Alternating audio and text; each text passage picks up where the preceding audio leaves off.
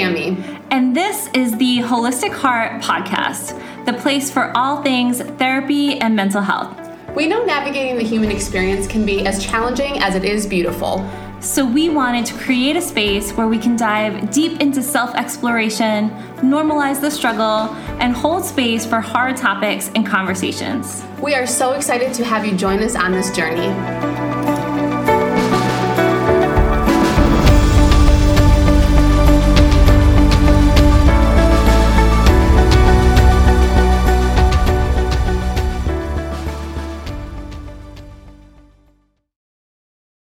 Hello and welcome to the Holistic Heart Podcast. I'm Sammy and I'm here with my lovely co-host Kristen, and we have a special guest again today. We have our lovely clinician Erika here, and she is going to explore I think, very prevalent topic right now in popular culture. I know I see this come up on social media a lot and talking to a lot of clients about this kind of experience too, and that is ADHD. So Erika has specific experience working with this presentation as well as personal experience as well.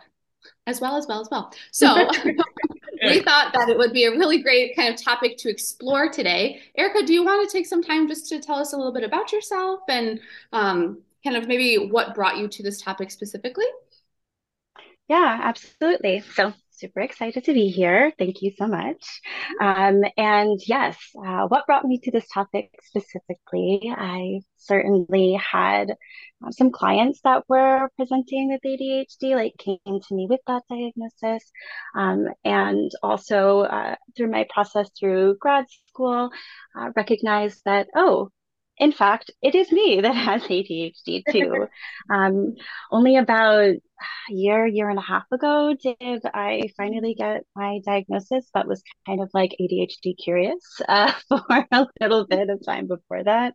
And so it was really eye-opening, and my children have ADHD, my partner has ADHD, his child has ADHD, my parents have ADHD, my siblings have ADHD.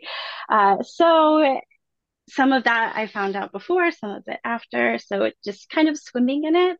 And so a lot of interesting perspectives, I think, and like life experience with it. Yeah. Hopefully that answers your question. It does. And I think, Erika, you bring a really good point. I love the way you said ADHD curious. I think a lot of people might relate to that, of just I think there's so much information out there about ADHD now, which is wonderful. And that we're sort of hearing about more nuanced ways that it can more is being understood, more nuanced ways that it can show up. And so I feel like, for some people, ADHD curious might be where they're at with it. It's I'm hearing about this a lot. I'm hearing different ways that it can present, and oh, is this me? Am I experiencing this? Is this part of that diagnosis, or is this just something a quirk about me? Because I feel like a lot of my experience has been a lot of people who do ultimately get diagnosed with ADHD thought oh, this was just I had a quirky personality, or I had certain, things that were just unique to me. And they were I figured out how to work with them and it was fine or not fine, but I just managed it. So yeah, I'm just interested in that curiosity, and maybe what that was for you to experience that ADHD curious, and maybe where you went with it and how you learned more. Yes. So I'm literally jotting down so I can answer all of the answers or the questions that you asked, because my brain will tack on to one question that you just asked and drive that into the ground without addressing the other. So yeah, quirky personality, absolutely. Thought that all of this ADHD symptomology was me, my personality, and yet come to find out that a lot of ADHDers have sort of similar experiences. Some, of course, do not. It presents in different people differently, of course. And there's part of me when I found out, like, yes, this is, this is you. This is something that you've got, that you're working with, was like relief. Like, okay, this explains a lot. Made a lot of things made sense as I did some more research. Like, was able to find out more about myself, my partner, my children, how to like work with it all, and just every day is a new learning. So there was like a relief and like a hope and optimism, and like an empowerment to go forward. And then also like a little bit of sadness or grief around, oh, whoa, I thought this was like me. And also, it part of it was not something that I necessarily had like control over or was like me, but it was a bit more of just like, this is how my brain works, and is maybe a super common experience, but is me different than how my brain works is a good question to like play around with too. Like, just because this is a common thing that people experience doesn't mean that it's just not you either. So yeah, it's definitely super nuanced. Somebody just said yes. I want to pause just in case there's something that somebody wanted to say. Oh, no, I was really glad that you were Yeah. touching on that because I think, and this I guess can be the case with any diagnosis really, but specifically when you talk about like, oh, it wasn't just my personality or these characteristics that are me, it's this diagnosis. And I think it's so important that like it's not happening something like it's not happening to you kind of thing. It's something that is a part of you, but that it doesn't take away from you as a unique individual. Yeah. Sometimes it can feel like, who's in charge here? Yeah. Like, I can have these like intentions, and then they don't get sort of followed through, and it feels like, why not? Because part of me really would like to get this thing done or accomplish this task or get up off the couch, or like, definitely earlier today was like a little bit of ADHD paralysis, which is not a clinical term, just kind of like a colloquial term. ADHDers sometimes say it's like you kind of get stuck somewhere, especially in a transition, right? So I was just like stuck in my car, needed to transition into my workspace, but did have some wiggle room. And I was just stuck. And there's a part of me that's, hey, you should probably get in. You could do some ADHD research before you start with your clients. But there's another part of me that's like, nope, I'm feeling a little anxious and nervous today. So I am just going to like sit here, listen to some music or scroll on social media. So it can be like, oh my goodness, I really would like to be doing the thing that like maybe the logical part of me wants to do. But then there's another part of me that is choosing something else. And that one sometimes is the boss more often than not. And so that's the like ADHD brain, that I like to say, okay, all right, you're in charge at this moment. Sometimes I can wrangle and get in charge some parts of me, but then sometimes the other part is in charge, and just kind of have to let it be until it wants to not be in charge anymore, I guess. I feel like you're starting, Erika, to talk about like some symptomology, like just how that experience is for you. Yeah. And I'm wondering, both from your own subjective experience and from working with clients and your background as a clinician, what are some of the traits or characteristics that are associated with ADHD? Yeah. So ADHD, and of course, now it's called ADHD, versus before it was like ADD versus ADHD. And then before that, there are different iterations of it, but it's all ADHD, right? At this current moment, which we could have a whole side conversation around how ADHD is a little bit of a misnomer, but we'll leave that there for now. So there are different presentations of it. There's the inattentive type, there's the hyperactive type, and then there's the combined type. So that person with the combined type would show symptoms of both the inattentive and the hyperactive. So generally, this is like executive functioning troubles. Which is a whole interesting topic around like, ooh, is this me? Because we all can have some challenges with executive functioning. It is like the degree to which this impairs and impacts one's life. So that's why, the whole phrase sometimes comes up around like everyone's a little ADHD, quote unquote. So yeah, everyone can have, some challenges with executive dysfunction, but again, the degree to which it impacts one's life is there.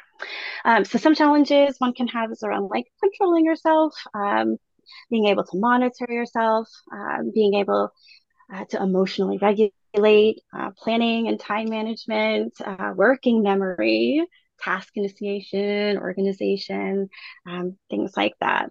So people could be really hyperactive, both like internally or externally, be fidgeting a lot, moving a lot, working a lot, um, being really busy. They could interrupt people. They could forget things really easily. They could space out. They could not be able to recall memory when you ask them something, which is something I was really nervous about today. That I told Kristen about. um, let's see. Big reactions to things like emotional reactions. Again, this is not like a clinical term yet, but this whole like a rejection sensitive or sensitivity dysphoria piece where we can perceive rejection in like a really big way, some sort of abandonment or someone like didn't like something that you said or did or how you showed up. Kind of similar concept to like the borderline personality disorder, like high levels of emotional reactivity sort of criteria, that sort of thing, like a big emotional reactivity that is not matched to the situation. So it can even feel like physically painful for that and cause some interesting behavior to happen.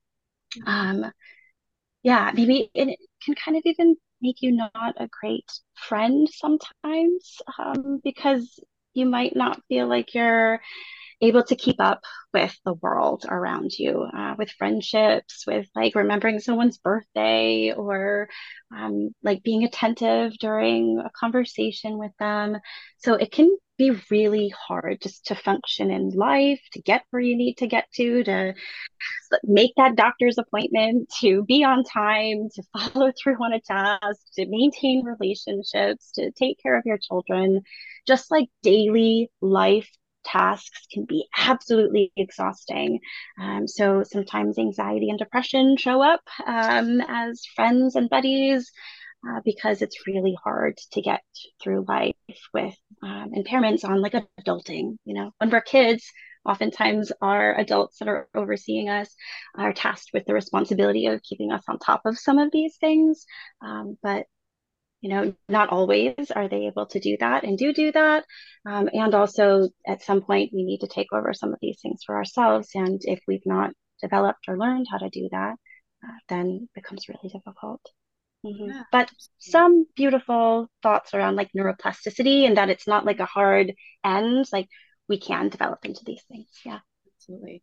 I so appreciate everything that you just shared. I think it speaks to the spectrum kind of this experience and also what you said earlier, because to me this sort of circles back to like the prevalence of this on social media that I was talking about too, where it's like everything that you just said, there's bits and pieces where I'm like, oh yeah, like, oh, I resonate with that. I resonate with that. And I think as you're scrolling through TikTok or Instagram, you can see that and be like, oh my gosh. And, you know, we can internalize and be like, is this something that is a part of my experience? And the piece that you mentioned about how it's like the degree to which it's impairing your functioning on a daily basis is like that there's a differentiating factor here because so many of the things that you described can be like human experiences, but also that it's a different degree. And I can see that in some ways that might be like, there's like validation in that and maybe invalidation when you're looking at the prevalence of it and seeing so many people being like, that must be me kind of thing. So I'm curious about your take on it as someone with ADHD and observing that, what your experience is like, both from that like personal experience, but also holding clinical space for your clients as well. Yeah. So it can be, yeah, challenging to sort of like refine or sort of like ferret out, like, is this just kind of like executive function stuff that we all can kind of trip up on? Or is this really impactful, right? And so generally for like the criteria for diagnosis is that it has to show up in several different arenas in your life. So not like just at school or just at home or just in relationships. It's like it at least for children, it has to show up in those two different ones, or like sports team or something that you're a part of. It has to show up in several different areas to make sure that it's not just a situational thing, a situational situation. Um, and then like how many areas of these executive function things are impacted, and again, like the degree to which they are impacted. And like oftentimes people are also developing like the anxiety or depression, maybe not at a super like actual clinical level, but oftentimes those things are present too, which might be helpful indicators that the ADHD is impacting, especially if the person does not yet have a diagnosis, because they're thinking like, wow, I know you guys swear on this, so I'm going to say it. I'm like a fuck up. I'm a horrible person. I'm dropping the ball, like self-esteem stuff. Like I'm not meeting up with my peers. Everyone, like, I feel like I've got like the capabilities. I'm like creative. I've, got the interest and the like motivation. I just can't get it to happen. I can't do it. Like even for my personal experience, like I feel like I don't have any friends. I don't go out and hang out and do things, because just like going to work, taking care of my children, getting my household tasks done, oof, that's it. I am like taken out for the whole day, and trying to do those things well, whatever that means, right? Sure. Like a satisfactory to me, where I feel proud of what I've done, and like that's it. That's it. Done. No other tasks can get added. Even if a friend that I absolutely love, like messages me like, hey, can we hang out? I experience anxiety around that, because can I honor that commitment? Can I fit that in somewhere? Like, is this person like, what if I have to back out because something happens and I'm feeling, are they going to like not want to hang out with me if I back out? Am I going to hurt their feelings? So sometimes I don't even say yes, just so I don't get to that place. So like, yeah, like what are their relationships like also? Are they able to keep friends? Do they feel like they have a depth of connection with friendships? How fulfilled do they feel in their lives? So hopefully some of that is an answer to your question around like how deeply does it have to impact someone in order to be like clinical? And then of course, in order to get a diagnosis, right? Generally, it's a neuropsych evaluation that has to get done for you to get the stamp of approval that this is like for you. And that's like a 3-hour in-person evaluation that they do. And they are checking some of these executive functioning skills, like your working memory, visual spatial memory. If you can answer some fun questions that they ask you, they read you a story generally, and then later on you have to give some details back on it. And that one was not good for me personally. But there are ways that they have tests and they measure some of these things for you. So there's another way to, if you're curious, you could get that done. There is, of course, barriers to that around financial barriers. Will your insurance company even pay for it? So you can't just go get one. And then the time it takes to get that done, I think right now there's probably at least a 6-month wait time in order to get a neuropsych eval. So there's a limiting factor in the diagnosis. Yeah. And then proving to somebody that you've got this diagnosis is a whole other side conversation too. But I see Kristen's hands up, so maybe we can get back to that piece. Yeah.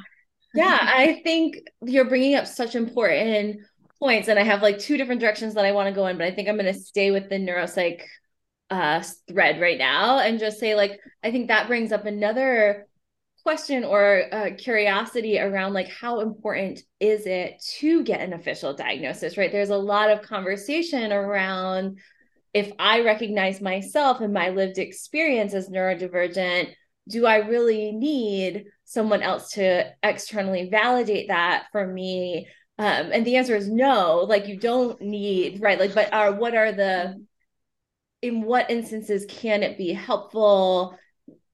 And what instances can it not be required, right? Like it's a conversation that I think is currently happening. I don't think there's like right or wrong answers here. I'm just sort of throwing them out there of like, I think this is a current conversation of like, I know my experience, and is it enough for me to know my experience? Obviously, a diagnosis gives you access to medication if that's an avenue that you want to explore that, you know, your own lived experience wouldn't give you direct access to without.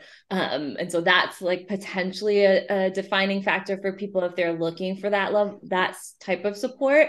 But yeah, I just wanted to bring up that that's a conversation I feel like I'm witnessing on social media, in a lot of literature on ADHD. Just that this conversation of like, how important is it and what creates the validity, you know, is that something you can give yourself? Which I would say yes, right? And like, what does that look like and what does it mean? So I just wanted to like point that out or bring it up because I think it's relevant right now around this topic. Yeah, I have several things to say back to that one. I would agree with you around like it feels icky to like have to prove to someone that may or may not even have a lived experience with this particular diagnosis, that you have this particular diagnosis or any diagnosis potentially. And as you were saying, it would give you getting a diagnosis formally officially would give you access to medication, especially the like stimulant medication. Most often, unless you have like narcolepsy, you might not get a stimulant medication prescription. There are some medications that you might not need a diagnosis for, especially if you've got like anxiety or depression going on. Like, for example, Wellbutrin is often used for anxiety, depression, and off-label for ADHD. So sometimes a prescriber can give you that without a full diagnosis. However, medication, yes. Also for accommodations, getting a diagnosis could be helpful for like a 504 plan, if for schools or even at work. If you would like to broach that with your workplace, you could get some accommodations put in place. They would likely be part of your neuropsych eval, especially if you ask for them, where your evaluator would give you a list of things that they think could be supportive and helpful for you in the setting that you're looking for accommodations in. Again, usually school or work. And so that's again like a whole nother side topic that I'm not going to dive into the specifics of, but yes, good reasons for the neuropsych eval. And then also for that own like, okay, yeah, you know, like validation, external validation of it. And of course, this slippery slope with external versus internal validation around like which one is more or less important. But if someone says, yes, you definitely have this and it confirms, that can, you know, feel helpful at times, for sure. So I know for me, that was my experience. Like, I was pretty sure the math checked out, but it was really like, okay, yeah, okay, like I'm not just making this up, kind of like Sammy was saying earlier around like we were talking about like, oh, everybody can have a little executive dysfunction. Like maybe like, am I making this up? Am I faking it? Am I like trying to find some sort of excuse for this, you know, for the ways I'm showing up?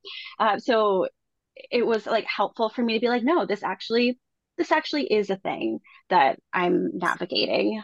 So it felt like, all right, okay, to be able to have a little bit more compassion for myself. Like it opened up that avenue for me to learn myself a little bit more.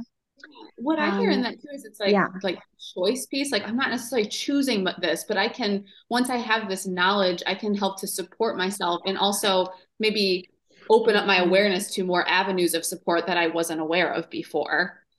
yeah, that choice piece for sure. Like before I had my diagnosis, I would beat myself up a lot. Like, why am I just sitting here? Oh my God, like what did I just do? You know, like questioning myself and like wondering why I'm making this choice, right? You said to just be here. And then now I'm like, oh, it's not actually a choice. It's just my other brain is online right now and I have to jazz it up or do something. It's sometimes you're at like the developmental level of like a toddler, like for sure, for sure. So you're like, all right, what is my toddler self want right now? Like, oh, it needs to like reward itself with a little treat when I get in there, or just yeah, thinking of yourself maybe with that kind of mind. So yeah, it was really helpful with that piece of like, oh, all right, this is how I'm showing up, and then it gives me a different way to approach myself to maybe like be showing up in the way that I'm wanting to, more than the way that I'm just like default on because I don't know how to not. Yeah. And I feel like I know where like I feel like this is such a rich conversation. We're already like 25 minutes in, which I can't believe, and it's going by so fast. And I'm thinking of two things that are in my brain right now. So maybe I'll say them both and see which lane it makes more sense to, or direction it makes more sense to go in.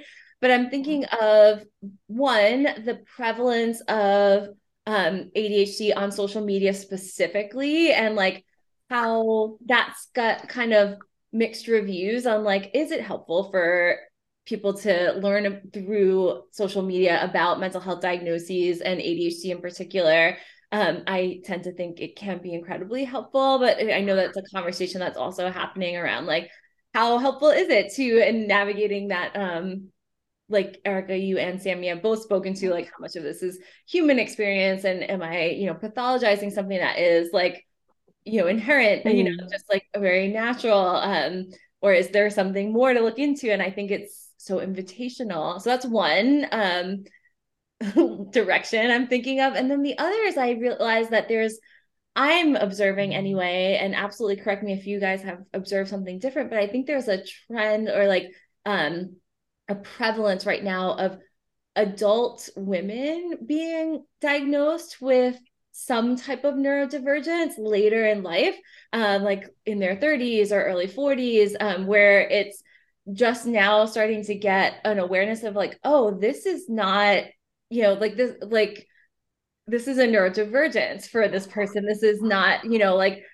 just like we said before, part of their personality or something that they've like socially learned to do, or been conditioned around. But that I just think it's an interesting talking point of like, oh, this is coming up, and I wonder what those contributing factors could be. So those are the two different conversations that are competing in my mind. I don't know if you guys feel drawn to one over the other. Yeah, I like both of them, but the women one I think more to speak to maybe to that one at the moment. So I'm gonna go with that one. So yes, generally the statistic right now is that if uh, someone who is assigned female at birth um, got their diagnosis, didn't get their diagnosis before they were like 12. It comes to get them when they're 30 or 40, generally when they're getting their child evaluated for ADHD. And they're like, oh, looking at the symptom list, maybe, just maybe, this might be me. So that's the other sort of stopgate of when people can find out. Um, it can exacerbate, ADHD can exacerbate during a hormonal time. So just anytime during the cycle. Also, when you start your menstrual cycle, when you are pregnant, or after birth, and then also during menopause too. So those are some other like stopgate times where things can exacerbate thanks hormones, for that. So generally, if it's not caught, maybe women are given like a mood disorder diagnosis and are on like depressant medication, and it's just like not working because it's like maybe not treating like the main reason. And oftentimes, again, this is the literature speaks in binary, so I'm speaking to the way that the literature is speaking, but females more often have the inattentive type, which is a bit more internalized, like symptomology, criteria wise. So it's really easy to see, generally easier to see a hyperactive child bouncing all over the place, being loud, interrupting, intruding. That's like really visible. But kind of like internal stuff is not as visible. And even, again, females are kind of a bit more socially conditioned to like behave, be quiet, sort of follow the rules, and mask is like kind of the word that's used a lot easier, or they choose to mask, I guess, and their symptoms are easier to mask, and compensate for than the hyperactive stuff. So I think it kind of goes that way where it's like easier to not be seen by people that would be evaluating it. And again, the evaluation criteria is that it has to show up in multiple places. So if you don't get like check from your teacher that, yeah, you show up here like this, and it's like, oh, all right, they don't have it. Yeah. But you might be so shut down or anxious, nervous, not want to like cause a scene or have low self-esteem anyway, and not, just keep so small that you don't show it to keep yourself safe. So then you're not meeting criteria for it in that area. So then, oh, right, it just becomes that. There is a little bit of hope. So that's why there is a prevalence of that. And also, we are getting some new diagnostic criteria for adults with ADHD, because the diagnostic criteria and the testing right now is really slanted towards how it presents in young males. And now we're getting some like criteria around a little bit more of the inattentive stuff getting pulled into the testing, and also getting new criteria for how it can look in adults. So that is really promising, because that's why when I was, reading the DSM, the Diagnostic and Statistic Manual, it's hard to like identify what some of those like criteria are like in real life. And so, and then again, how that could show up as an adult. So I'm excited about that, because I think that'll help clarify, Sammy, that question that you had about like how to know if this is you or not. Like it just gets even more specific. Yeah. Yeah, definitely. And I think you're like bringing it full circle for me a little bit, Erika, because I think that the prevalence of this information on social media is part of how we're starting to realize, oh, I do experience that internally. I just don't show it, or I don't, act on it. And now someone's talking about it in a way that's making me curious about, is this actually more going on for me? Is this something other people also experience? And that's like leading to a bigger conversation. So I think that's one of the really big benefits of like the prevalence of the conversation that everyone's having right now. Oh, absolutely. Yeah. I mean, I feel like as a clinician, my understanding of the diagnosis has shifted, just like you're talking about the diagnostic criteria. Like wasn't that long ago that I was trained, but it's very different. And so being able to recognize, and I think that can be the beauty of social media, is that it's not just for us to be able to scroll through and learn, but it's also actually really making powerful shifts that are like can be really life-changing shifts for individuals. And you mentioned, absolutely. Erika, oh, sorry, you mentioned before we started recording, like that you both had this like invitation to like, oh, is this happening for me? And then did more research and digging to like really check the nuance of the presentation. And I think that's such a powerful combination of effects, right? It's like both being exposed to the information to be able to have that curiosity and the inclination to dig deeper and understand, and then combining that with, really checking and learning more and figuring out like, does this apply to me? Yeah, absolutely. That's kind of how I learned that, oh, wait, actually, I think this is me, because I had seen it on social media, how it could present in adults, and especially in female adults. And so having the like firsthand experience be kind of shared and out there, that's what I started to identify with. And then, like you're saying, kind of doing some literature review, going back to the DSM, doing a little bit more digging in with like how it shows up in adults, like clinical research stuff wise, and then going and getting the diagnosis myself. And again, as all my family members started to get their diagnoses too, it all just kind of confirmed. So yeah, balancing the, firsthand personal experience, which is very valuable, and with the science, the measurability, and one is not more valuable than the other, but both the power combined is great. Well, and something that I've noticed, like two themes, both for you as a clinician, but also as someone with ADHD, there's this like self-compassion. And I've noticed you say the word balance a lot of times. So it's like creating this balance of like, okay, like I'm understanding myself, but I can also hold compassion for myself of like, I'm not necessarily just choosing to just sit here and not do anything. Like, sometimes we just got to meet ourselves where we are and allow that to be what it is. But you can hold that compassion for yourself. There's more of like an understanding of who you are just as a human being and all of the incredible elements of you. Mm. Yeah, like it's an explanation, not an excuse, sort of thing. Like to not just be like, oh, then I'll just sit here all day and never do anything. Like there's an element of needing to still hold self accountable because like notes have to get done and you need to do some relationship repair with people if you've just not shown up. But there are consequences out there in the world. Um, and so there are some ways in which we need to support ourselves, and also some ways to just be like, yep, that's it. Compassion. That's who I am. Right. Yeah. Yeah. Yeah, and that when you're offering yourself those like that accountability invitation, you're also not like beating yourself up for it at the same time. It's like, okay, I recognize Yeah. this is like hard for me, and also maybe I don't want the adverse consequences of not doing it beyond this point, so I'm going to try to like, get there, but I don't need to like make myself wrong or bad or terrible or like feel like I'm lacking somehow, that this is a challenge for me. Yeah. So this has been such a lovely conversation. I feel like we could talk a lot more, and maybe we will. That would be wonderful. But thank you so much, Erika, for joining us today. Is there anything, I feel like I have to ask you, is there anything that we didn't get to that feels really important that you really wanted to say that's on your heart? And if not, we'll just wrap it here.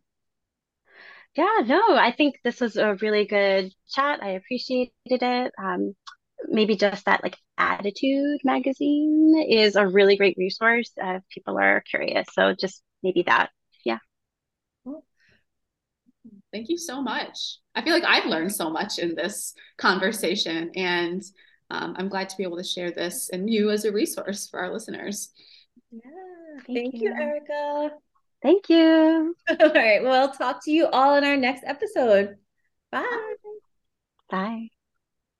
Oh, hey, one more thing. Did you know that May is Mental Health Month? Well, this May, the Holistic Heart team is rallying to support increased access to mental health services by participating in the Mental Health Matters Walk that's taking place on May 13th. We're going to be raising funds for therapy services. Find out more info about the walk at myevent.com/ Mental Health Matters Walk 2023, or learn more about the new nonprofit Heart to Heart behind the cause at www.hearttoheartri.org.